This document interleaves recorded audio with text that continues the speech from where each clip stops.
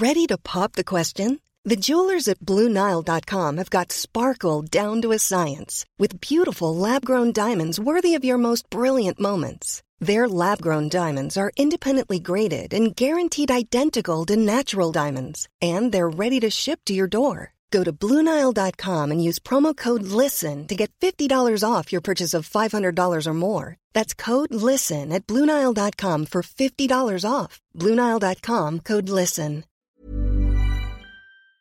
Hi, David Aronovich here. Today you're going to be hearing the first part of our special series, The Legacy of Penrhyn Castle. And I'm handing over to producer Brenna Daldorf because it's very much her gig. But first, just a warning. This podcast is about transatlantic slavery and there's some upsetting content. This particular episode contains references to sexual violence and other forms of abuse.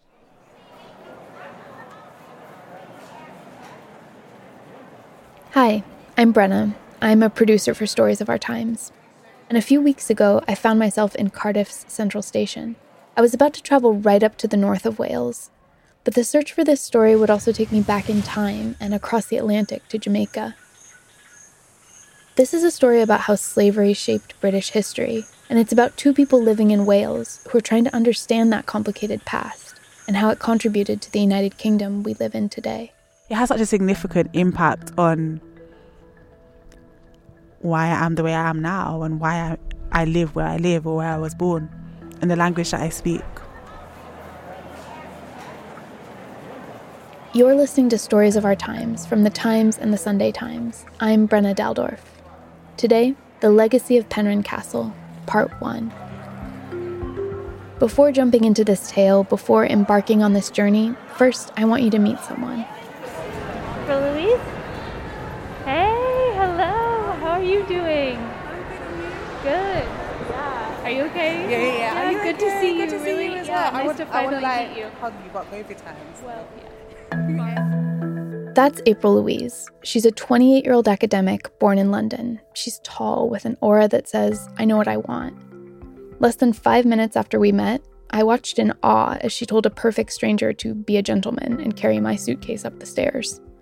Together, April Louise and I were on our way to a castle in North Wales, a place called Penrhyn Castle. That's in Bangor, a town that lies about 40 miles along the coast from Liverpool. There, April Louise would come face-to-face with her harrowing family history, one that shows how her enslaved Black ancestors helped to make one British family incredibly rich and contributed to the United Kingdom we know today. I guess it made me just realize, although many times, it's almost as if like, what are these Black people doing here? Well, we're so interwoven for centuries to the fabric. It just provided a bit more clarity, and, with that comes a lot of pain. But I'm getting ahead of myself. Because actually, the journey didn't begin with me and April Louise standing on a train platform. It started nearly a year ago when I first heard about the castle, during an interview I produced for Stories of Our Times. So you're coming down the driveway. The driveway is over a mile long, and you're driving through trees, and it's like a tunnel of trees. You can't really see the castle.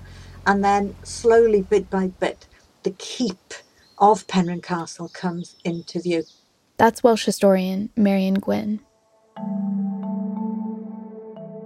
When you first see the castle in its entirety, you cannot take it in one with your head straight. You have to turn your head from one side to the other.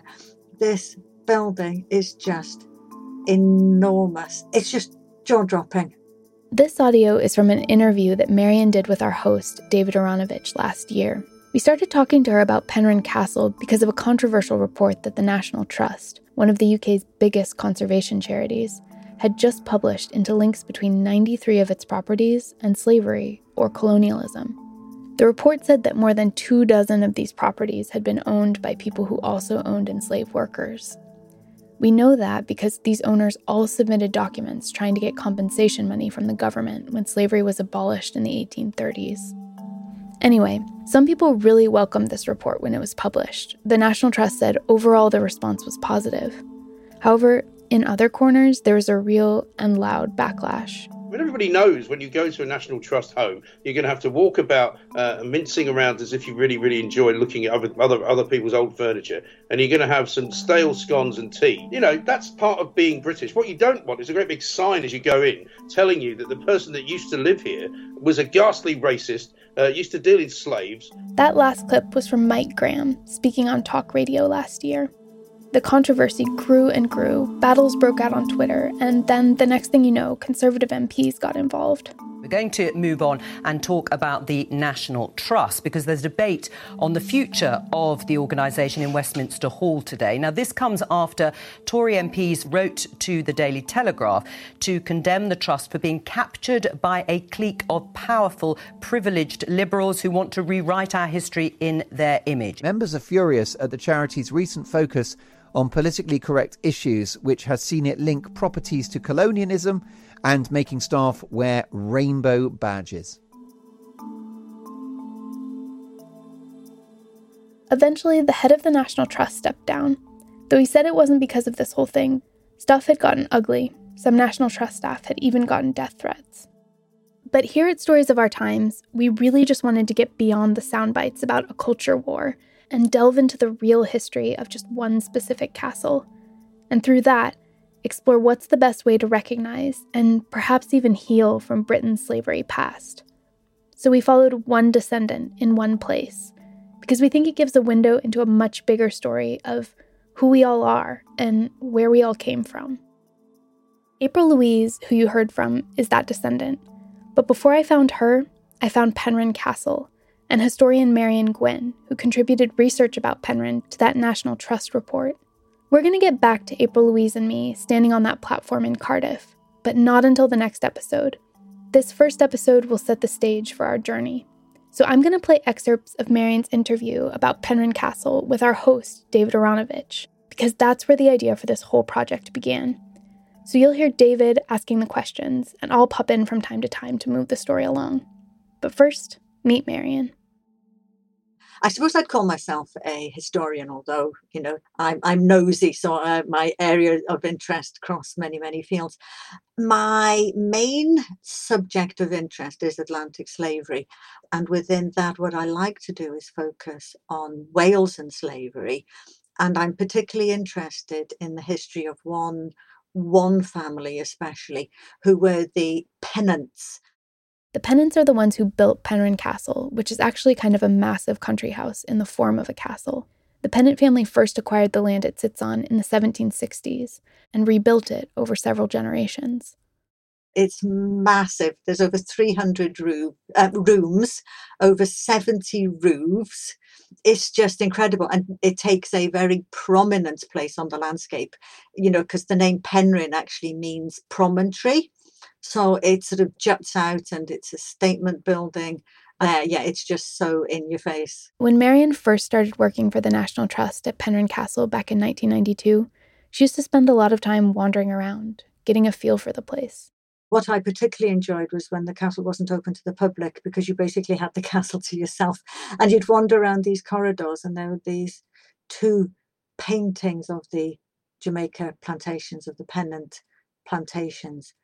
And I was aware that the Pennant family who had built Penrhyn Castle had made their initial fortune in Jamaica with enslaved people. But these paintings just look so clean, so anaesthetized. I knew there was something more about them. I wanted to find out where those plantations were, and more than anything, those figures, those tiny figures in these paintings. Who were they? I know I'd never be able to find out their names. But what sort of lives had they lived? What could I do to make sure that I could tell this story better? And I knew that the Pennant family donated all their archived documents to Bangor University. Oh, and here's David. Remember, he did the original interview. You started looking at the papers because of these two pictures. Yes. Because you felt that what was depicted in them was actually in some way untrue. That was your instinct. So now let's look at what you actually discovered about the family and the beginnings of its connection with slavery. The first Pennant over there was a guy called Gifford Pennant. He didn't go over to Jamaica as a planter, but he actually went over as a soldier.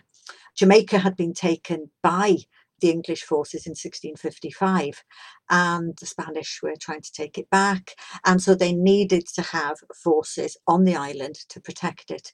So Gifford was one of those who went over. We don't know exactly when, but we believe it was about 1656 to 1657, so very early on after Jamaica was taken for England. So essentially in the Cromwell period, he's a Welsh Cromwellian soldier who goes over to Jamaica. And yes, it was very much part of Cromwell's Western mission. He wanted a piece of the action. He was very much aware of how much money could be made over in the Caribbean. And it's very interesting because what they did, they turned the soldiers into planters, and an amazing amount of very cheap land grants became available on Jamaica. And Gifford Pennant took advantage of as many of these as he could. Right, so Gifford Pennant sets up the first plantation in Jamaica. Now, does that involve slave labour at the earliest point, or is that yet to come? From what we know, he was using slave labour from the very beginning because the Spanish had been using it beforehand. So there was already a known use of enslaved labour on Jamaica before the English got there. So take me through the history of the Pennant family in Jamaica and their plantations, and also how this relates to the developing slave trade. Gifford was clearly a very able negotiator, and within a very short while he owned something like 18 times the national average. The money they were making from their sugar plantations gave the Pennant family a certain level of power and prestige on the island. Gifford's son Edward became Chief Justice of Jamaica. It was a powerful role because at the time the laws for the colony were actually written there, not back in London. Under Edward, the slave codes, the laws governing the lives of enslaved workers, were particularly brutal. One of the worst punishments was when the enslaved worker was nailed to the ground and then, and I read this in quote, applying fire by degrees from the feet and hands, burning them gradually up to the head, whereby their pains are extravagant. For lesser crimes, castration, chopping off half a foot, mutilation, cutting off ears, tongues, and slitting of noses. Do we know what kind of crimes these were punishments for? The lesser crimes could be for being cheeky, being rude, being lazy, striking a white person. I must say here, one of the reasons why the laws were so extreme on Jamaica was because of the ratio of enslaved workers to whites, which was at least 9-1. So they were forever in fear of rebellion. The enslaved were beaten every day of their lives. One of the best known diarists that we have at the time is a man called Thomas Thistleton. He was a plantation manager, and his diaries are just superb. He records the flora, the fauna, the weather conditions. You know, it's a superb diary from that point of view. But he also writes the punishments that he inflicts on his enslaved workers. When one enslaved man is perceived as not having worked hard enough, he forces another slave to defecate into his mouth. His jaws are then wired shut for several hours. You are joking. You are suggesting that a man sensitive enough to want to record the flora and fauna of Jamaica is also not only capable of, but actually sees that kind of punishment as somehow proper. He also raped so many. He notes in his diary the amounts of times, the positions where he rapes these women on his plantations. There are over 1,000 records of his rapes of women during his tenure on the plantation. This one man. Yes. And even though he recorded his diary, so we know it from him, there's nothing to say that his actions were different to others elsewhere. So this is the Jamaica. Okay. Oh, you're right. Yeah, it's horrible. Yeah. So this is the Jamaica of the Pennants, of Edward Pennant. And then the Pennant family actually leave Jamaica, don't they? Tell us about that and how that fitted into the historical pattern. Yeah, it was very common that once you got to the 1720s, 1730s, if you were rich, you left. You got out as soon as you possibly could.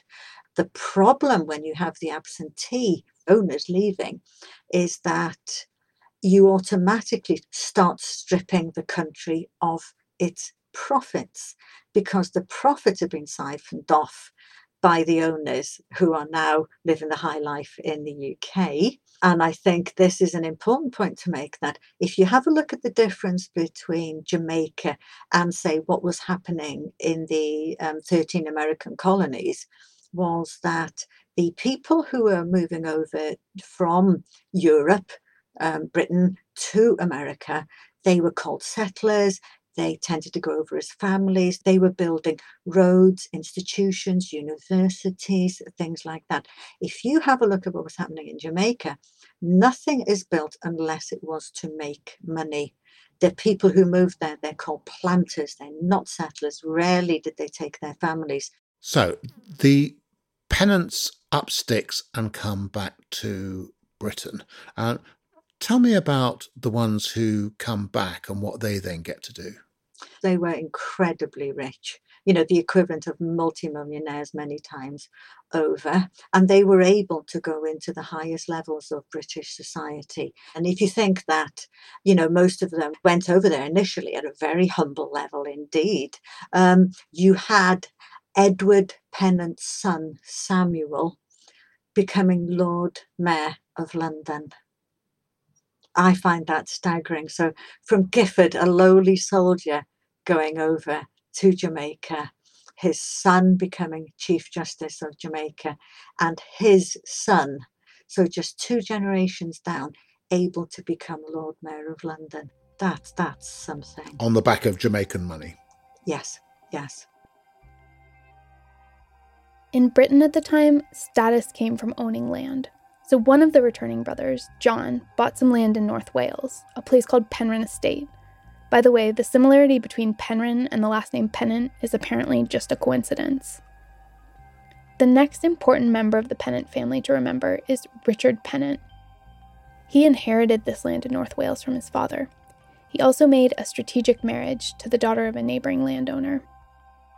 Richard Pennant becomes First Lord Penryn, bringing together for the first time in many generations the old medieval Penryn estate under single ownership. Richard Pennant, the first Lord Penryn, would go on to become a very important figure in the family history. Richard was born in 1737, and we believe this was a year that his parents came from Jamaica to Britain. So it is often presumed that Richard was born on the ship coming over. So as far as we know, this man never set foot on Jamaica itself.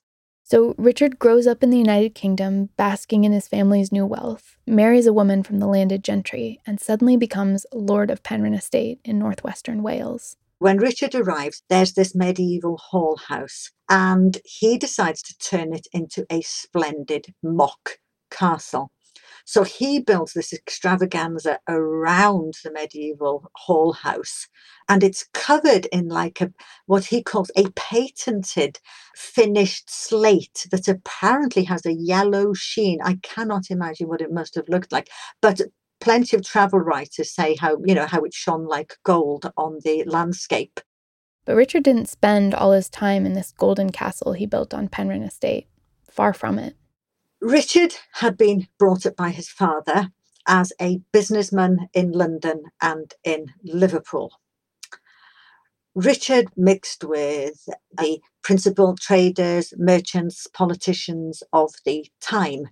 He became MP for Liverpool for 19 years, and these were the 19 years that led up to the abolition of slavery.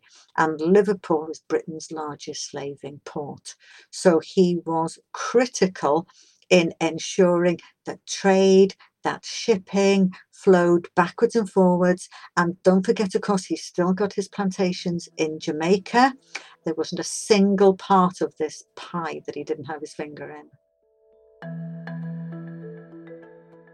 Richard Pennant also spent 20 years as the chair of the London Society of West India Planters and Merchants, which represented the interests of British sugar merchants and plantation owners in the Caribbean. As you can imagine, this organization was dead set against abolishing slavery. We tend to look at responsibility for slavery as lying solely with those who owned enslaved people, but we need to broaden our perspective on this, because slave ownership was just only one cog in the wheel. The reason why it lasted for such a long time is because so many people elsewhere were making so much money from it. So somebody like Richard was, in a sense, gathering around him a coalition of people whose interests were in maintaining slavery. They were gathering around each other. He didn't need to gather anybody, around him. They were already there. I think at the time, over 100 MPs were owners of enslaved people, and we do not know how many others were investors.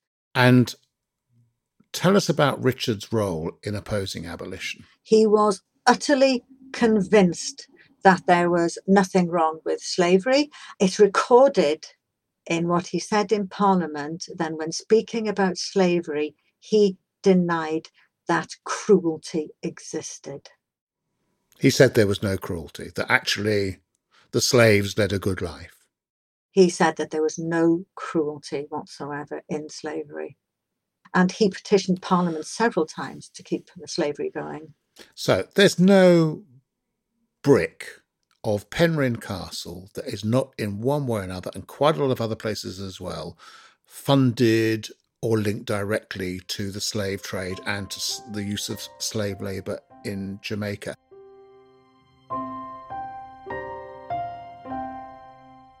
Not a single brick.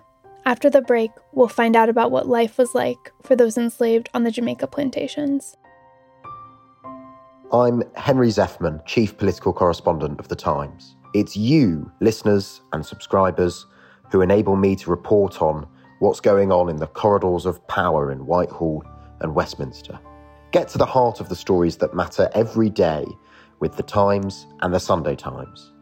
If you subscribe today, you can enjoy 1 month free. Visit thetimes.co.uk/stories of our times.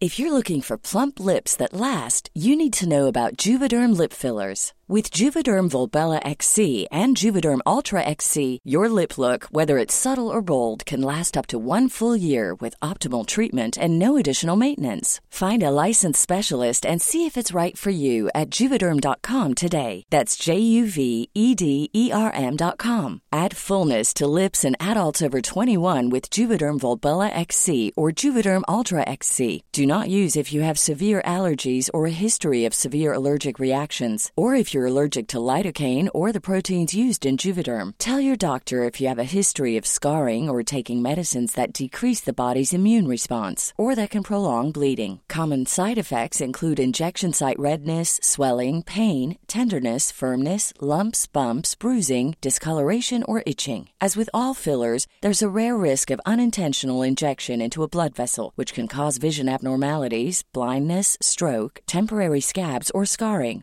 For full, important safety information, visit Juvederm.com.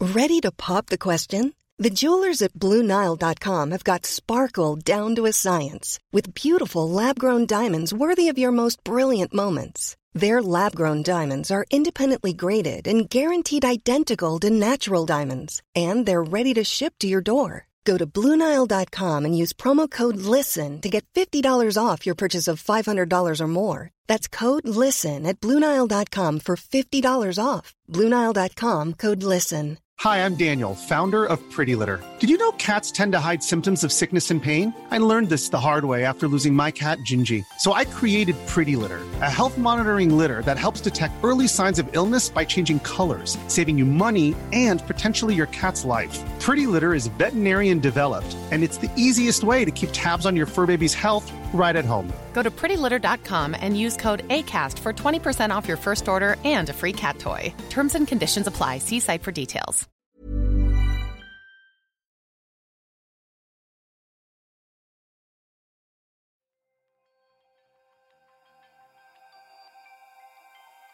The information we have about what life was like on the plantations in Jamaica is mostly from Richard Pennant's letters.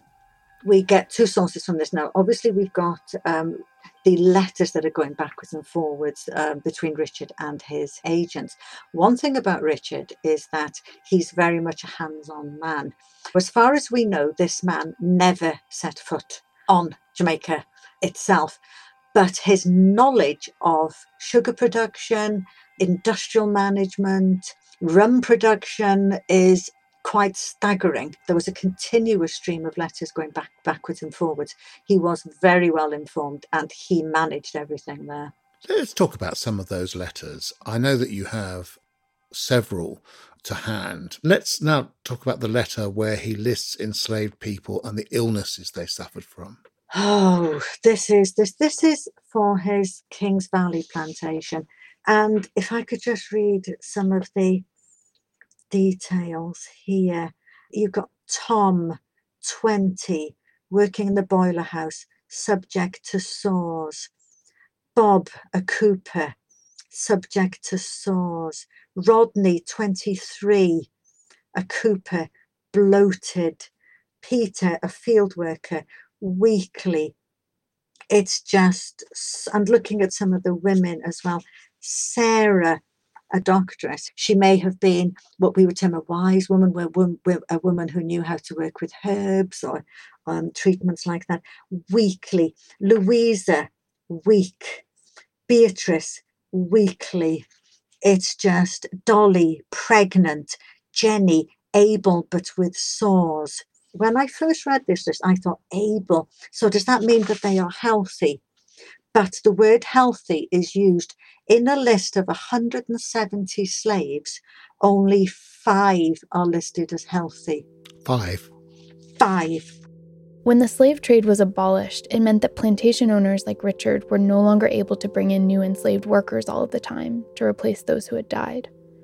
Instead, these owners started focusing on what they called, and I quote here, breeding their enslaved workers. Richard and his agents exchanged letters about this. So his agent is writing now, every infant that a planter can raise on his estate is worth 2 that he can buy from the guinea factor. That's the slave trader. How expedient then it is for us to turn our attention and thought to so important a concern. And Richard Pennant writes back, he instructs his agents to buy growing girls of reproductive age. To buy growing girls of reproductive age so you can grow your own enslaved people. Absolutely. When they talk about growing girls, what age are we talking about? Between 12 and 16. 12 and 16. It's just awful.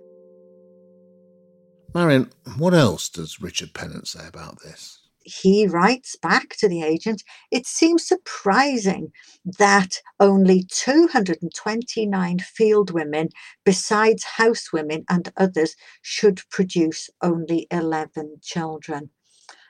And the agent is writing back, it's their own imprudences in going out visiting the neighbouring estates, consequently colds, obstructions and other maladies that women are subject to ensue, which are enemies to procreation.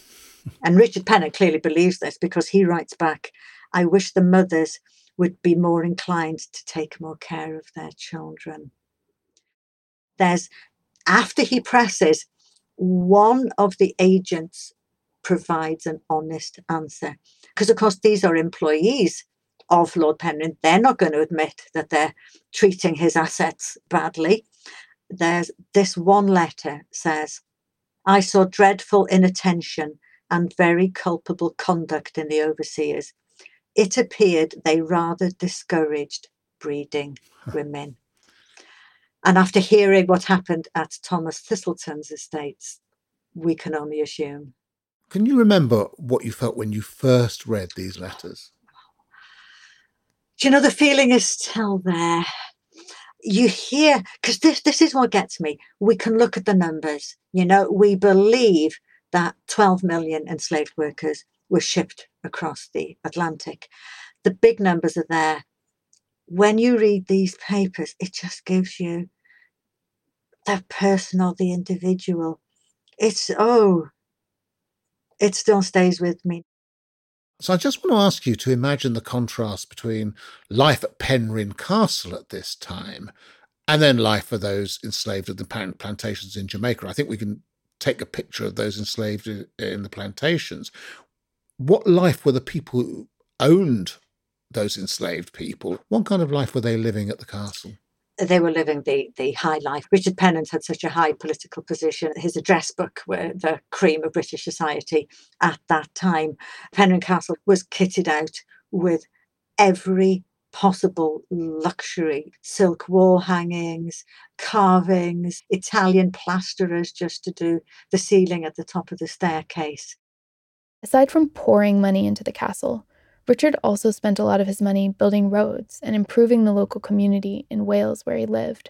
He cultivated the nickname Richard the Improver. So the investments in Penryn Estate at this time come wholly from Jamaica.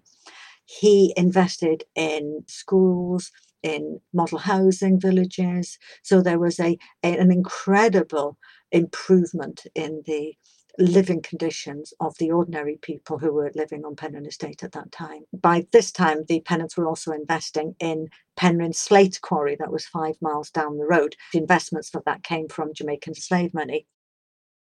But eventually, this way of life comes to an end. The abolitionist cause is gaining momentum in Britain, and in 1807, they succeed in getting the slave trade abolished. But that's just the first step. So after the slave trade was abolished, then the petition started to end slavery itself. That is, the use of enslaved labour on British plantations.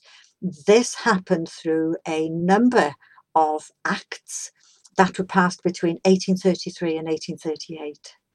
Now, when slavery was actually abolished, what did that mean for the Pennant family? There were letters going out between the agents and Lord Penryn saying that they don't know the trouble they're causing. They do not know how upsetting it's going to be here in Jamaica. They do not know the effect that it will have. One of the last letters we have, about 1868, something like that, an agent sent around to do a report on the plantations. The Pennants have already sold some of their plantations.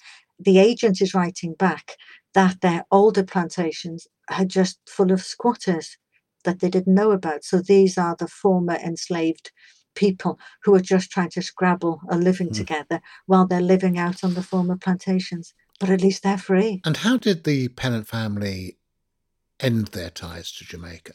I was sitting in Bangor University archives going through a pile of papers, and I saw this folded document, and I just looked on it, deed of sale, and I just opened it, and it was the selling of the last plantation in 1940.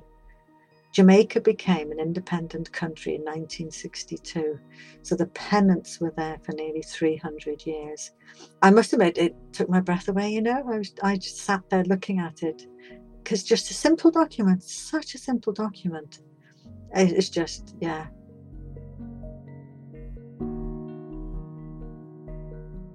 Why do you think people don't know this history? Is it because it's all happened too far away, that actually enslaved people were enslaved a long way away from us? Or is it just too indirect? I think it's got more to do with distance. If you have a look at what's happening in North America, of course, they lived around their sites of mass enslavement. One of the problems, I think, that the history of slavery hasn't been touched very well in this country until relatively recently is, of course, those who are dealing with this country's heritage tend to be culturally associated with the perpetrators, even if they're not direct descendants of it. It makes it very difficult to talk about. Back in 2007, Britain marked 200 years since the abolition of the slave trade. At the time, Marion was working at Penryn Castle. She curated an exhibition about its connections to slavery. I wanted to make sure that people were able to respond to the exhibition while they were visiting it. During the 8 months that it was open in the first year, we had over 1,500 comments, and some of them are just so moving. This one here from an anonymous person. My parents are from Clarendon, Jamaica. I have visited an area called Pennants, which was, of course, the Jamaica plantation that the Pennants owned. It is interesting and painful to see this exhibition, but it needs to be done. It is very good to be able to put some of these things into context. I am sure my ancestors worked on these or similar plantations. So you had quite an impact. I want to ask you something about a more general response, really, because quite a lot of people get quite irritated about this kind of thing. They feel that people are trying to write them a history that they don't necessarily recognise as their own, or that they don't want to hear, or that they're being lectured to. Have you had any responses like that? Yes, very much so. The National Trust mailbag in 2007 was absolutely divided, 50% between those who were wholly supportive and those who were wholly negative. And I myself had phone calls. I had a few abusive phone calls, letters, people speaking to me in the street. They were basically accusing me of wasting National Trust money. There was one particular one that was insisting that Wales was peripheral to the slave trade and that this was no way to tell the story of Welsh history.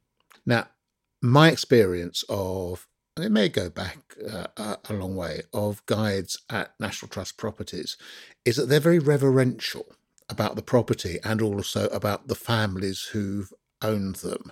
You know, this was Lady Mary's boudoir, and this is a photograph of the young Duke, and isn't he very beautiful, and so on. Did you experience any of that? Very much so, especially with volunteers. You're giving up your time. You do develop an affection, a love for this place that you're giving up so much of your time. And whereas you've got a few who are utterly committed, to the story should never be told, to others who basically just don't know how to deal with it. They're very conscious of offending people. They don't want to use the wrong words. They don't want to get it wrong. They don't know how to face the history.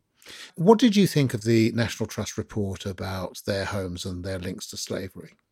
I was involved in doing some of the research on that. Now, I do know that, again, there's been massive resistance to the report. I would like to say that whoever was managing the National Trust's Twitter feed the day that report comes out deserves an absolute medal.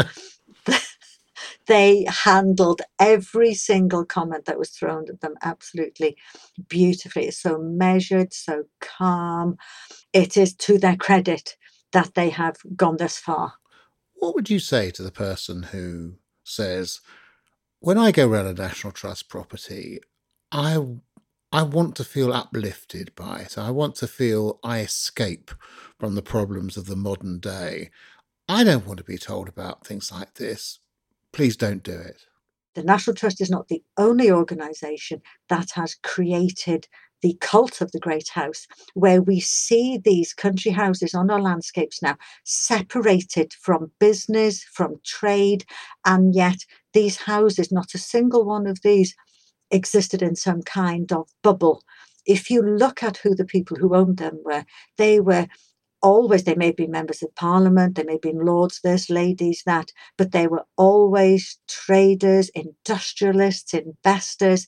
We cannot, what we are doing is putting that story back. We're not taking it away from them. So I guess, Marion, my final question is, where are the Pennants now? After that, the last Lord Penrhyn to live in the castle, Hugh Napier, he died in 1948, and he left his estate to his favourite niece, Lady Janet. And so Lady Janet is a very shy, very quiet lady. She didn't really know what to do with this monster of a building. And so she started negotiations with the National Trust because of its history. And so they decided to accept the castle, about 50 acres of land, parkland around the castle itself. And so from the 1950s onwards, the Pennant family estate was actually quite small. After Lady Janet died, her eldest son took over the estate. He married a Cypriot lady and spends his time between the UK and Cyprus. And then the younger brother actually lives in a little cottage nearby the castle itself. And he's a family historian. And to be perfectly honest, without his help, we wouldn't really know much about this history as much as we do. Obviously, you cannot compare what happened to the former enslaved of the plantations with anything that the Pennants might be feeling, but I know they are still coming to terms with this history, if they ever will. The family papers, as I mentioned earlier, are held in Bangor University archives. In 2018, we invited the Jamaican High Commissioner to come up, and we took him to the castle and we took him to the archives to see these documents. His reaction took us all aback. He gave a speech in Bangor Town Hall in front of the mayor with all the dignitaries and with descendants of the Pennant family there. And he thanked them for having saved their papers and shared them with the public. That was actually quite powerful. I do know that there are other families who have their papers and won't share them, other families who have actually burnt their papers because they are concerned with what the public reaction would be. You know, we're talking about a damaged society, and I mean Britain in all its diversity has been damaged by this history, and we need to find ways that we can move forward with this history.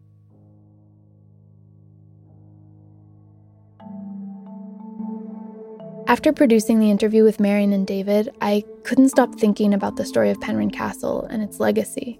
I felt like we had traced the history of the white Pennants up until the present, but I wanted to know what happened to the people who were enslaved on the plantation. So I started looking. It's a bit like if I heard my dad had been like, when he was younger and stuff, he'd been bullied and kicked and beaten and mistreated. And then you're learning of that trauma and that experience. And like, yes, the person that did it is potentially no longer here, but obviously it's impacted my dad and subconsciously may have impacted me as well. That's April Louise. Remember, you met her at the station right at the beginning. These were people. They were human, even though they were viewed as property and treated as such. They had thoughts and feelings. They felt pain. And, you know, someone hundreds of miles away getting rich off their blood, sweat and tears. How is that okay? In the next episode of our series, we take a trip with April Louise to find out more about her enslaved ancestors. Because she's got a clue about her past. Her last name. So I was aware that my surname had Welsh origins. And I was aware that Pennant isn't necessarily a very common name.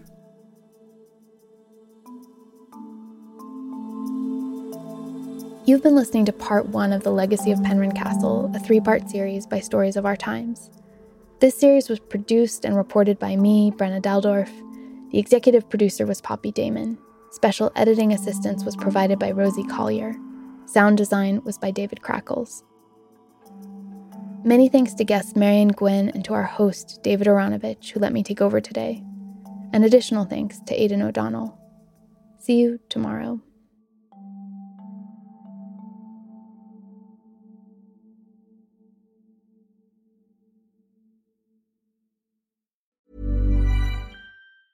Hi, I'm Daniel, founder of Pretty Litter. Did you know cats tend to hide symptoms of sickness and pain? I learned this the hard way after losing my cat, Gingy. So I created Pretty Litter, a health monitoring litter that helps detect early signs of illness by changing colors, saving you money and potentially your cat's life. Pretty Litter is veterinarian developed, and it's the easiest way to keep tabs on your fur baby's health right at home. Go to prettylitter.com and use code ACAST for 20% off your first order and a free cat toy. Terms and conditions apply. See site for details.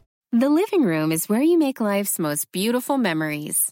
But your sofa shouldn't be the one remembering them. The new life-resistant, high-performance furniture collection from Ashley is designed to withstand all the spills, slip-ups, and muddy paws that come with the best parts of life. Ashley high-performance sofas and recliners are soft, on-trend, and easy to clean. Shop the high-performance furniture in-store or online at ashley.com. Ashley, for the love of home.